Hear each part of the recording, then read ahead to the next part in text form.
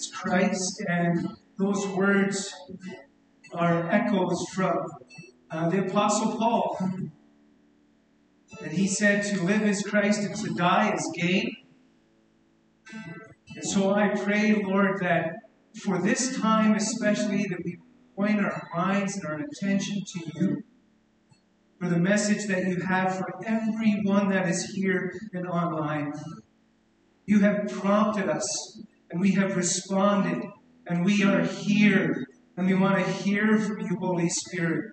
We want to hear from you and experience your presence, because we know that by your Holy Spirit, you are here. So, living Lord Jesus Christ, we pray that you would be honored and glorified. Meet with us, we pray, in your matchless name. Amen. Amen. You may be seated. Good morning. My name is Gary. I'm another one of the pastors here at Westview. So shout outs. Thank you, music team, for leading us. That's Cam on the guitar. We'll give him just once in a while. It's just really nice musical touches that add so much color and depth. And so thank you, Cam, for that. Also, Alex Pawelko's his last Sunday on the sound desk. He, as a student, he was in town for a few months visiting family, and he said, I want to serve while I'm here. I know how to do sound, and he sure does. And so why don't we give Alex a round of applause. He's going back to school, so what that means is we're looking for some more sound people. And there's training and all of that. You're joining a great team of tech people there. And so I invite you, if you're just interested, if you're curious, you want to know a little bit more, please talk to one of the pastors, talk to one of the tech people. You will be really blessed if you do that. So thank you. We said last week this phrase, Christ is risen. And we kind of resounded, Christ is risen, he is risen indeed. But has he? Some people are convinced, but many people are not convinced. They would have trouble believing that Christ is risen. As a matter of fact, it's conceived that actually death is a one-way street, a dead-end street at that. And that was the prevailing view of humankind throughout history, up until the point of Jesus.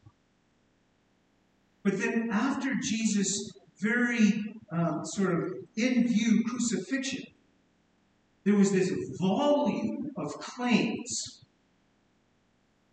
from people that had seen him, that said that Jesus was raised, that he was alive.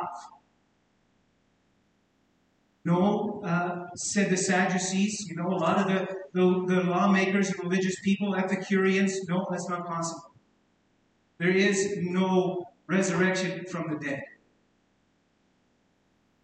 And this caused a lot of confusion, especially for young, burgeoning churches that were just starting, groups of people that were now believing and wanting to follow Jesus. And that was the case in a city in Greece called Corinth, and there was confusion there. And because Paul had given them this message, and so he writes back to them.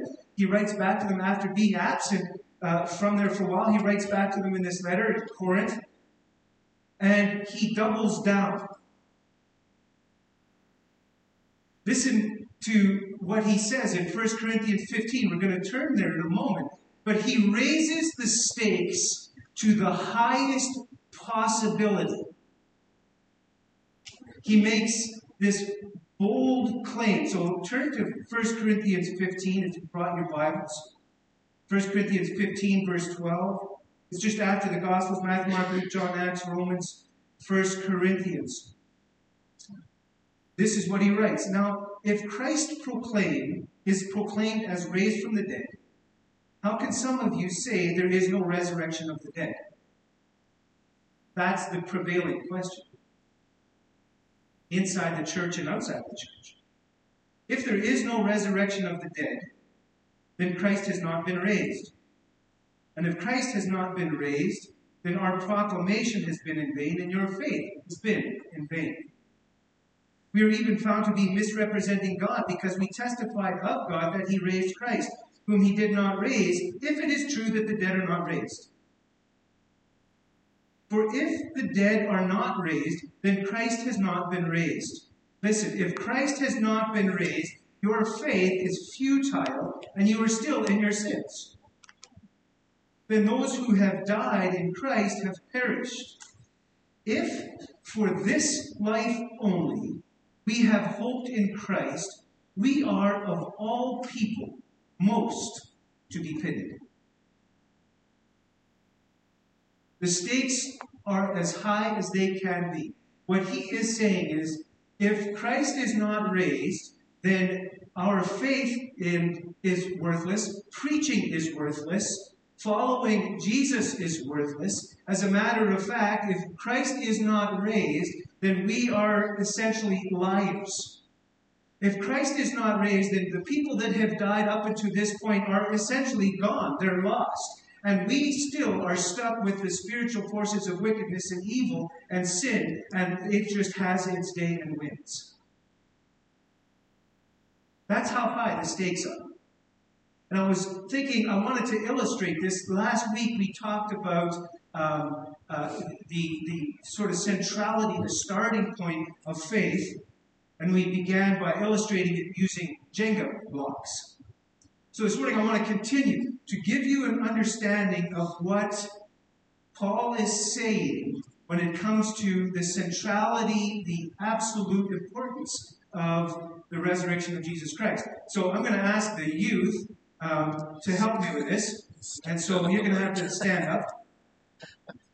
And first of all, can someone just remind us again? Yeah, we're going to do some Jenga. And can one of you remind us? You have to come forward. You seem really bashful all of a sudden. Put me on the spot. So remind me again, what's the object of Jenga? What? To not knock down. To not knock down the tower. Okay, but what are you doing? Like, how do you play this thing? You take out blocks and like a section, and you try to stack it on top of the other blocks. Oh, you actually stack it on top of the other blocks. Ooh, so I better remove this. And the idea is to take blocks out, stack it, but not topple it. All right? Well, let's see you in action a little bit. And just start, every youth, if you want, everybody gets involved, and you take a block, one at a time. So you get what's happening here. They're taking blocks. They're feeling around. Which is the one? Oh.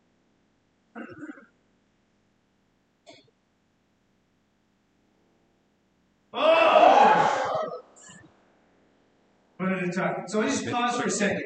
Just pause for a second. Hang on. Now, why are you working in the middle instead of the bottom?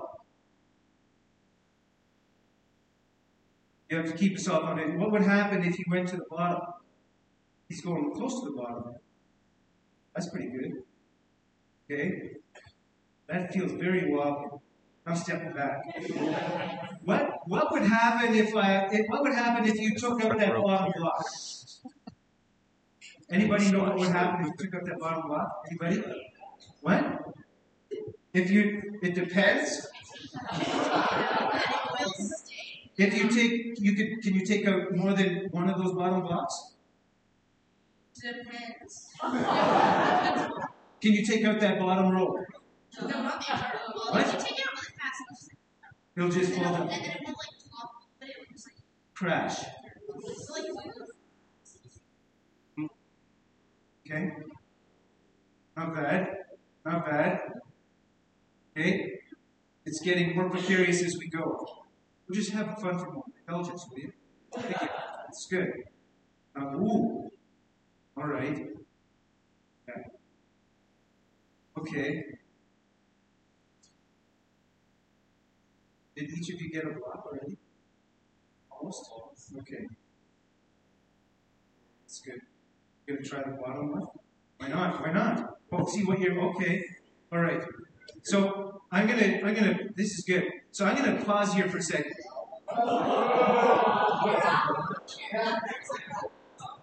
Can you just run away?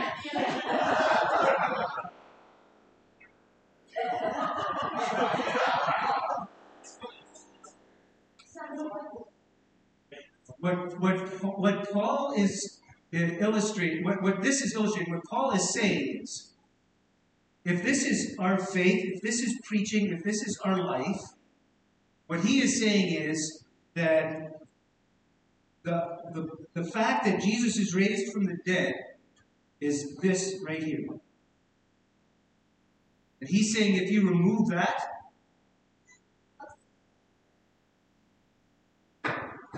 he says if you remove that, this whole thing will fall. It all just collapses. Of course, I've got it in the wrong direction. But you know what? That's fine. That's okay.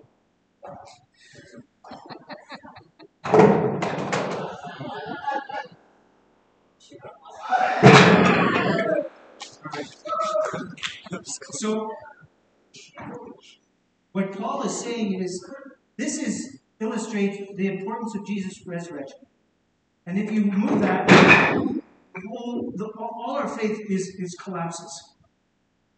Following Jesus collapses. Everything hinges on the resurrection of Jesus.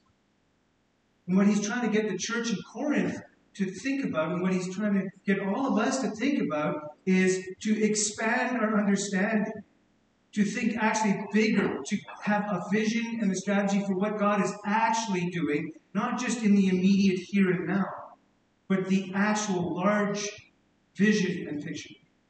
But the question is, why? What happened at Jesus' resurrection that made that the most important thing? What about Jesus' resurrection makes it so important that it literally shapes the way we live and it influences how we think? What actually happened that makes the most difference in all the world? That's the question we're going to wrestle with, and maybe you'll wrestle with that a bit with Tosh when you go up to youth. And so I'm going to say, you're dismissed. We're going to wrestle with that some more here this morning. And just give them a round of applause, too, since we're in class.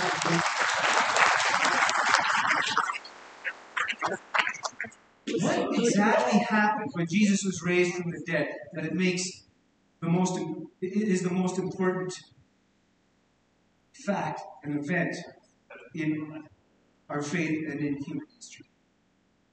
In a little while, we're going to have a time for Q&R, where you can ask your questions. You can text or email to ask@westviewchurch.ca. And you can do that any time while I'm talking. I'm fine with that.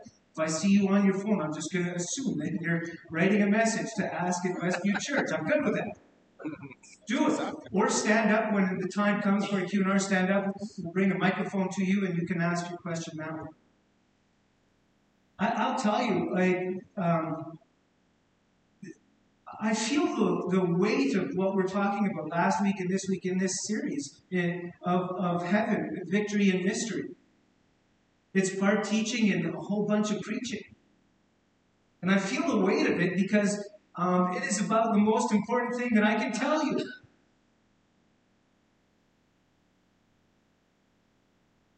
It makes all the difference in the world, to you, to your family, to your friends, to your classmates and co-workers, to absolutely everything. I'm with Paul on this.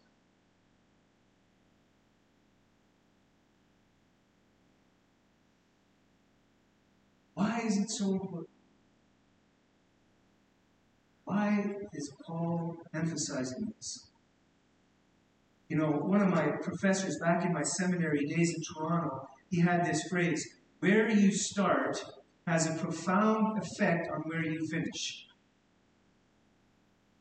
And that's the case for Jenga, sure, setting up the blocks, but where you start has a profound effect on where you finish. We know this about whether you're lining something up, like digging the tunnel and you're trying to get that all sorted out, or in Toronto, we had a backyard that had a slope, and we had to make stairs in the backyard, and so you had to figure out exactly the trajectory. Do you start at the top when you're building stairs?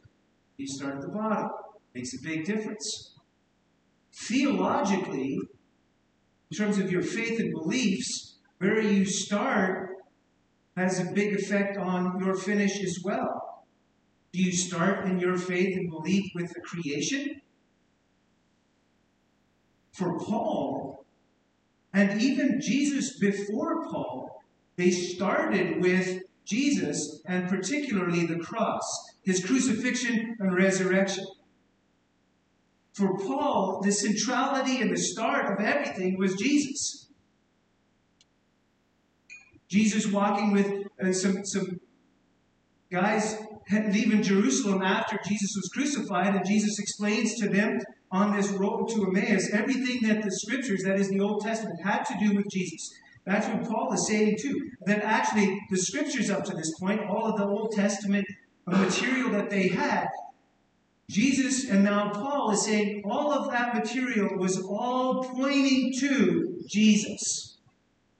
All of the writings from different people in different backgrounds, at different times, all of it, guided by the Holy Spirit, of course, was leading to and pointing to Jesus. But when we talk about Jesus being raised from the dead, when we talk about life after life, when we talk about eternal life, maybe you get a twinge.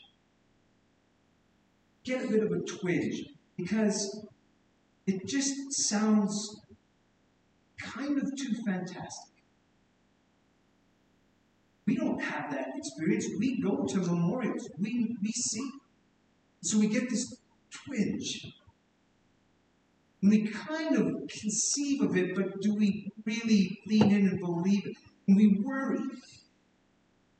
As educated, intelligent people, we worry that it sounds maybe hashtag.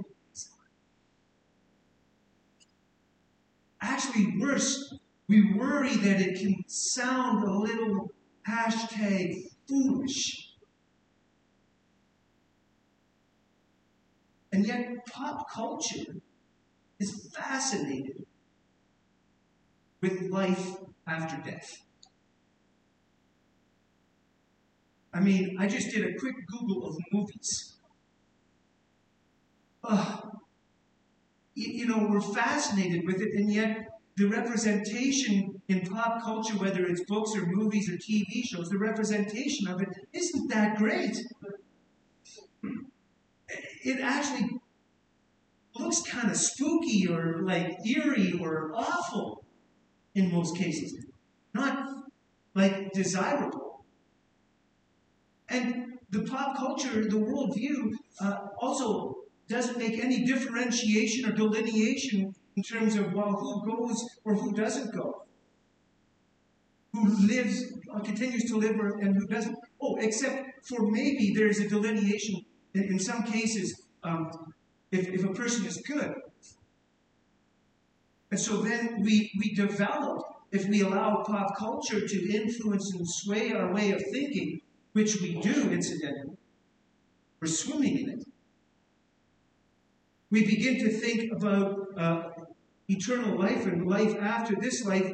Well, it has to do with morals, of being good, which, leads to asceticism, where we just deny. And we don't really want God, because being good is kind of like really boring and awful. Or it leads to licentiousness, which is you basically fill your hat and go crazy, go nuts, because there isn't such a thing, or it's awful anyway. So we live for the here and now. And you say, well, Gary, that's not the case. I'm not living for the here and now, except if I were to look at your schedule and your agenda, your calendar, if you gave me your phone and I looked at it, what would I find? Because we're jam-packing our calendars. There's no white space. And parents, I know your kids are up and you're getting a bit of space right now. She's like, praise the Lord. Tyler said, you can have my kids for the week.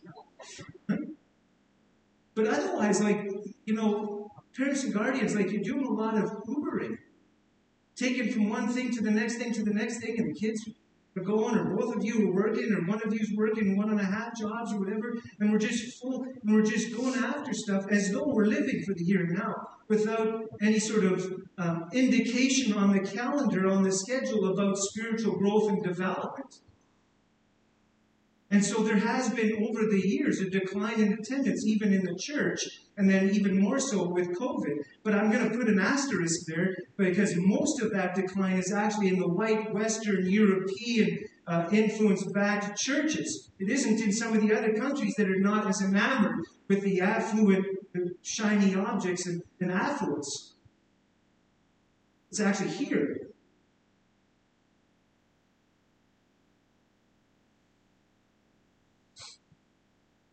We fill our hats, so to speak.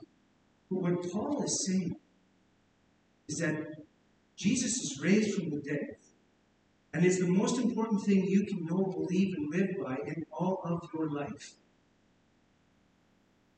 So what happened?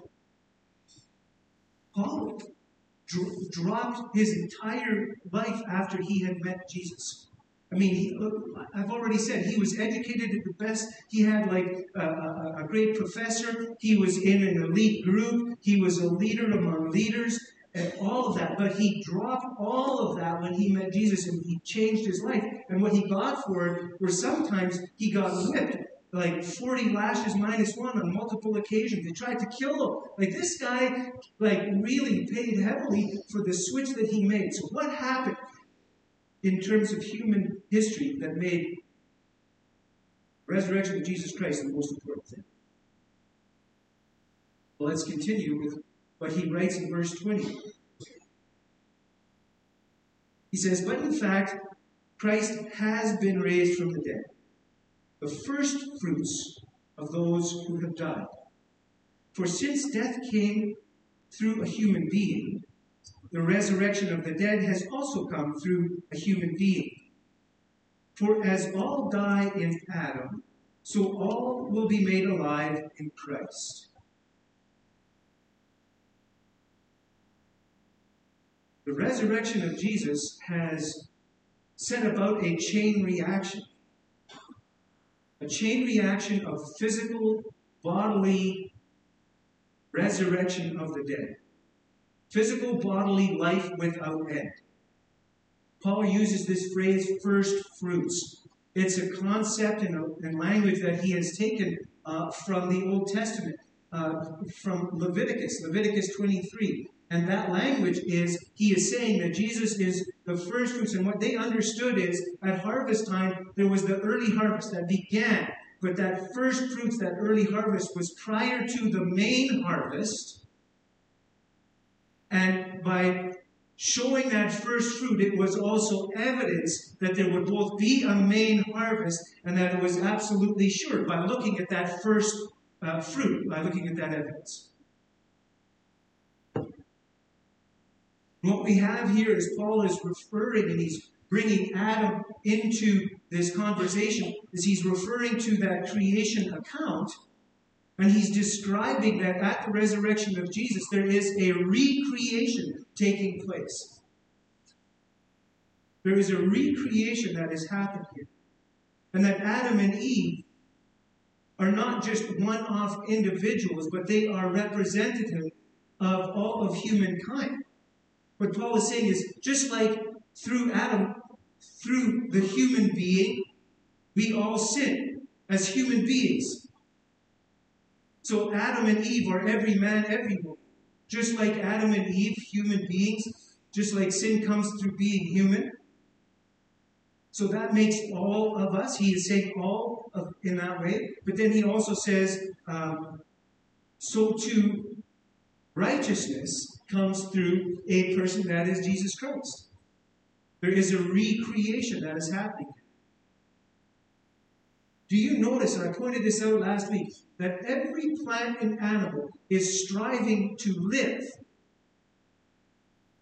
If you go on a hike into the mountains, you will see, even on the rocks, a flower, a tiny little flower, intricate in detail, but it has somehow managed to get enough to sustain itself out of rock in order to reach up in order to live. Every plant and animal is striving to live because it's imprinted upon us. And what is happening here is that through the raised Jesus Christ, that will actually happen. And that is the victory. This reversal of the outcome of sin, which is death and decay. And so what has happened now with the resurrection of Jesus is the reversal of that outcome. That outcome no longer has a reality for followers of Jesus. But the question then is, okay, what is the sequence? What is the order? What is the process of how this unfolds? Verse 23. But each in his own order. Christ the firstfruits. Now we understand that phrase. Then at his coming, those who belong to Christ. Then comes the end, when he hands over the kingdom to God the Father, after he has destroyed every ruler and every authority and power. For he must reign until he has put all his enemies under his feet. The last enemy to be destroyed is death.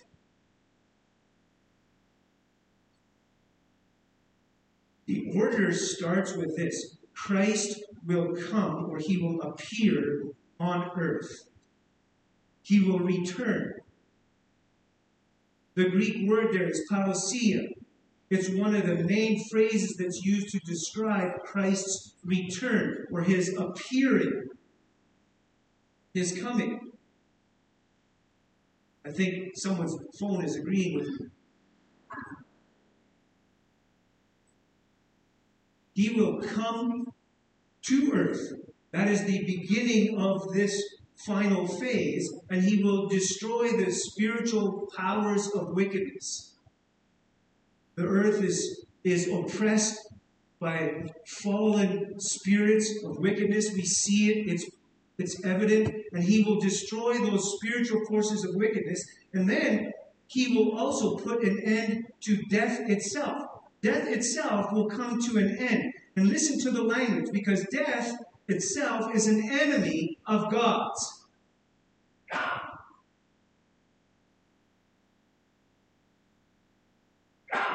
If you would read Revelation 22, the last chapter, the last few verses, the revelation of Jesus Christ, it's called. The revelation of Jesus Christ. At the end of that are these words from Revelation 22.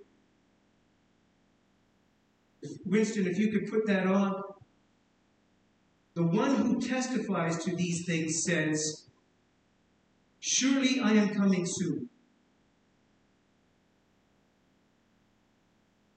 This is Jesus in the book of Revelation at the end. One who testifies to these things says, "Surely I am coming soon. Amen. Come, Lord Jesus." The writer John adds, "Amen. Come, Lord Jesus." So Christ is raised, which means, if you go back to the previous slide, that a sequence has been initiated. A sequence has been initiated through the risen Jesus Christ. There is a guaranteed outcome. That guaranteed outcome is that there will be life on earth without end, and it will be perfect. It is the beginning of a new beginning. The future is in our present now. That Jesus Christ is raised is the greatest startup of all time. Paul is trying to make the Corinthian congregation aware of it, and I'm reminding us and bringing that to our awareness as well. Peter, writing in 1 Peter, he likened what happened on the cross and the risen Jesus Christ, he likened it to what happened in the Old Testament era when Noah was building an ark. The sequence for building that ark, and Noah built the ark, and that ark was going to carry him and his family and animals safely through trials and tribulations and this flood. And Peter says that, well, let's read what Peter says. For Christ also suffered once for all, the righteous for the unrighteous, that he might bring us to God, having been put to death in the flesh, but made alive in the spirit. And then Peter goes on there to talk about how Jesus went and witnessed to people that had already died. And then he goes on further, if you would read further in this, that he says that Jesus now, he compares Jesus to the ark. He compares Jesus now to Noah's ark. In fact, he is saying that Jesus is now finally the ultimate ark. Actually, the ark was pointing, it was a shadow, an echo of what Jesus actually is. Jesus is our ark, and Jesus, the point is to carry us to God.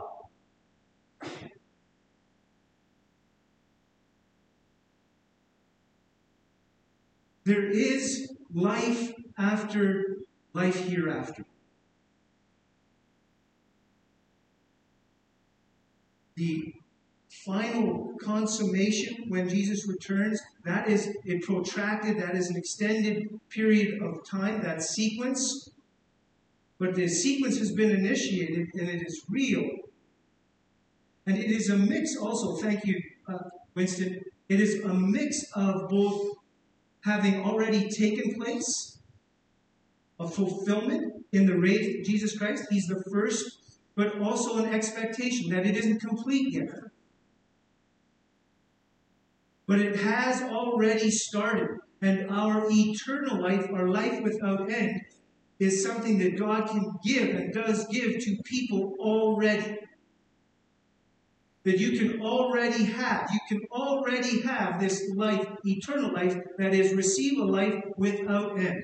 John puts it this way in John 5:24. Truly, truly, I say to you, those who hear my name and believe him who sent me have eternal life and do not come into judgment, but have passed out of death into life.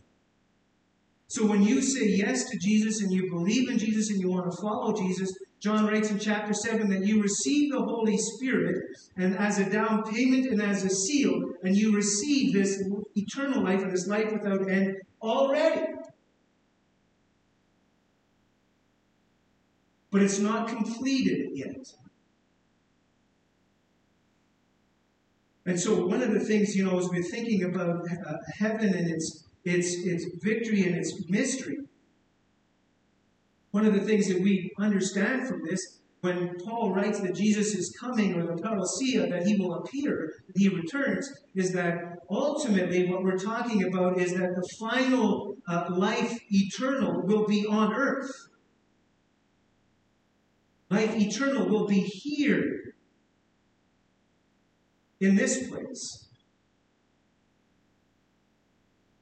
Death and illness will be removed. And so what we can also glean from that is that, listen, death and illness are opposed to our Creator. They are opposed to God. God doesn't like cancer. He doesn't like disease. He doesn't like death. They are an enemy. They are in opposition to him, and one day he will put it to an end. So be careful when we talk about illnesses and death as though that's God's idea. He doesn't like Parkinson's. He doesn't like dementia. It's an affront to his beautiful creation, and he will someday put an end to it all. And we all long for that day. Every plant, every animal is striving for eternal life, to live forever. We know that this is true because Jesus is raised from the dead. Death didn't defeat him. In fact, he defeated it. All the spiritual forces of wickedness thought they had him. But this also means that there is what we would call an intermediate place or an interim place, depending on the language you use, because you have eternal life. If you follow Jesus and you've received the Holy Spirit, you have eternal life. And we know that someday Jesus is going to return and we're going to set up life without end on earth. But then we also know that you've received eternal life. That means it's never turned off. So between here where we are today and that day when it comes, when someone dies, they are in a place and they are still alive. And we call that the intermediate place or the interim place. Because death has not been put to an end yet. And there still is cancer and Parkinson's.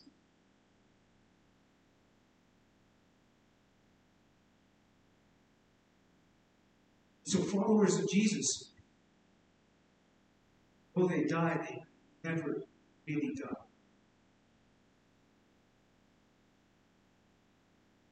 Jesus said, I am God of the living. In fact, he was quoted when God met Moses.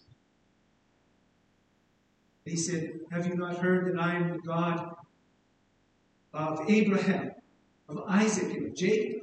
I am the God of the living, not the dead.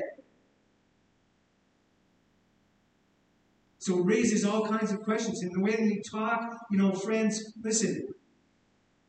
When we talk as though we kind of muddle it around a little bit, but we go to funerals and memorials and we talk about people that have died, and we kind of talk as though that's it. Like they've reached their final place, but they haven't. There's more to come. They are in the presence of Jesus Christ right now because followers of Jesus are alive, and I believe they are conscious, and so on. But that's not the end of this story. That's why the resurrected Christ is so important. We have to understand the whole picture. Yes, the whole picture. We're going to talk more about that final life eternal without end on earth. But for this morning, it's important to understand that there's also this intermediate state. With it, I want to pause for some questions. Because I could just keep preaching, but I kind of wonder if I'm just... what's on your minds? When you hear this, what are the questions then? Some specifics that we can point to. And with that, for the question, you can text or email, or you can stand where you are. TY. Jump on this mic, Eric. Okay. So continue from this place. So the question that came in this morning is this: why didn't Jesus hang around longer after the resurrection? Okay. Yeah, why didn't he hang around longer?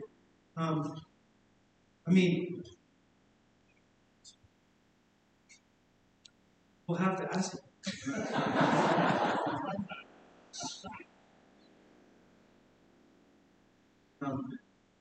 Because I don't see that particularly written somewhere. He could have stayed longer. But what he was doing is he was giving the responsibility, the work of expanding the kingdom was not something that he was going to do.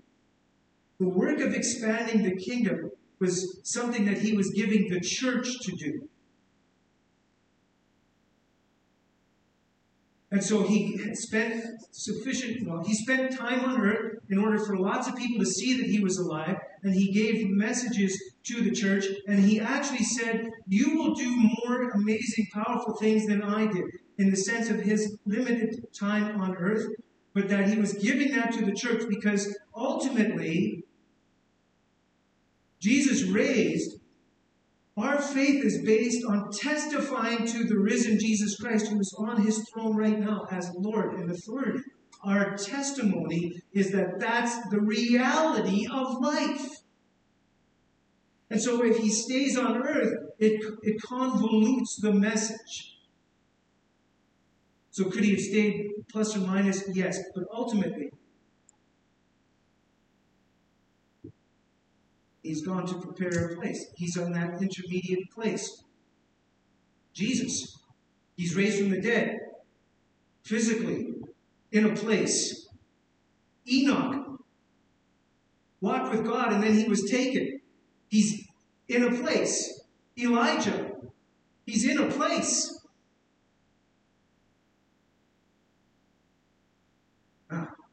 Raising my voice. So this piggybacks a bit onto that one, and is this: what is the main stumbling block for people to believe that Jesus was raised from the dead? Well, yeah, I would, what's the main stumbling block for believing that Jesus was raised from the dead? You know, I would actually probably want to turn that around and ask some of you.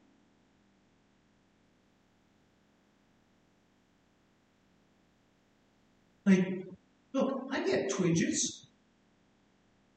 You get twinges because it seems kind of fantastic. How can it possibly be that this person in a place and time in history was raised from the dead? How could it be? Like, cognitively, there's some dissonance.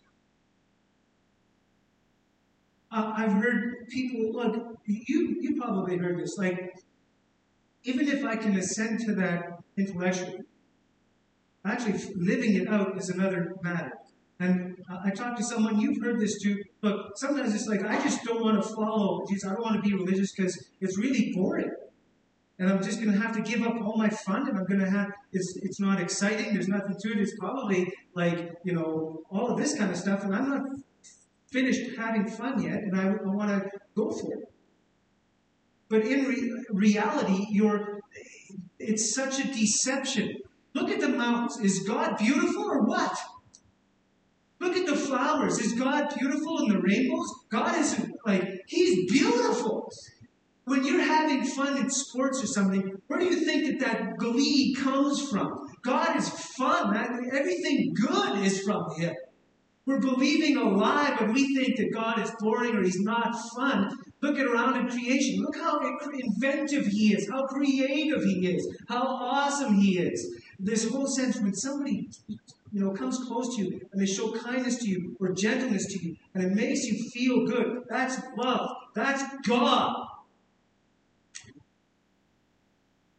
You know, lean into that and follow that. But we're believing lies. We're believing pop culture. And this whole Skippy zombie thing is going, come on, right? You got to be kidding me. We need Scripture to fund our imaginations for what is real. Oh, no. But there's more. I would welcome you to send in. I would love to know what inhibits people from believing and following the raised Jesus Christ. Send some of your thoughts in to ask at Westview Church. I'd love to hear those. So that we're not just throwing spaghetti at the wall. We can actually address those. Let's park with this last question. I'll invite the worship team to come on and join me here. Yeah. Is there a connection between Jesus' returning for 40 days after His resurrection and the 40 days that He was tempted by Satan before He was crucified? Number 40, obviously, is a correlator there. Yeah, that's good. There's a whole lot that's going on there with the 40. I mean, 40 years in the desert. What Jesus, was doing, and you can see essentially this entire sort of reversal of the problems that Israel had. There's so much that is being indicated by these numbers of 40, whether it's reigning for 40 days, 40 years in the desert. But this reversal of all of that,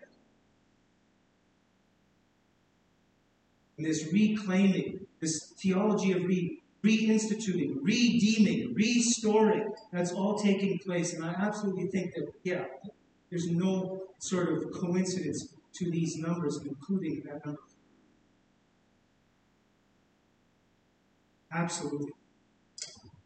So, friends, I want to tell you this morning, I want to plead with you this morning to consider your relationship with Jesus Christ. Because what Scripture is saying and testifying to is describing what befalls the outcome, the future of those who follow Jesus Christ. What Paul is describing is that, like in Adam, all human beings sin. But then he also says, so through one man came righteousness. So righteousness is available through Jesus Christ to everybody. But that means that you still accept or reject that. Righteousness through Jesus Christ to everyone. But it's our relationship to Jesus Christ that determines our place in the intermediate and final state. And it also has a bearing on our relationship to other people and to creation. This is his temple. His temple is kind of spherical. His temple is both our bodies, we have the Holy Spirit, then his temple is the congregation, the church, and then ultimately his temple is earth, this creation. It started in Eden, and it was beautiful, then we messed it up. Israel tried to have their assignment, they messed it up. Jesus came and has established and redeemed it, and his temple is here, and so we need to care for his temple. He's coming back here. He's going to restore this. So we care about the earth, and we care about other people. We do, not because of greenhouse gas emissions, but because this is the temple of God. It's beautiful. And the last thing I want to leave you with is to evaluate how you live your life. Evaluate how you live your life in respect to the point that Jesus is raised from the dead, that there is an intermediate state and a final state. Evaluate. Look at your schedule. Look at your finance. Look at your activities. Look at it all and evaluate. Because there's a reason that Paul said that Jesus is now the ark that was described first by Noah. Because in the day of Noah, there were people that saw Noah building an ark and they laughed. Jesus is our ark.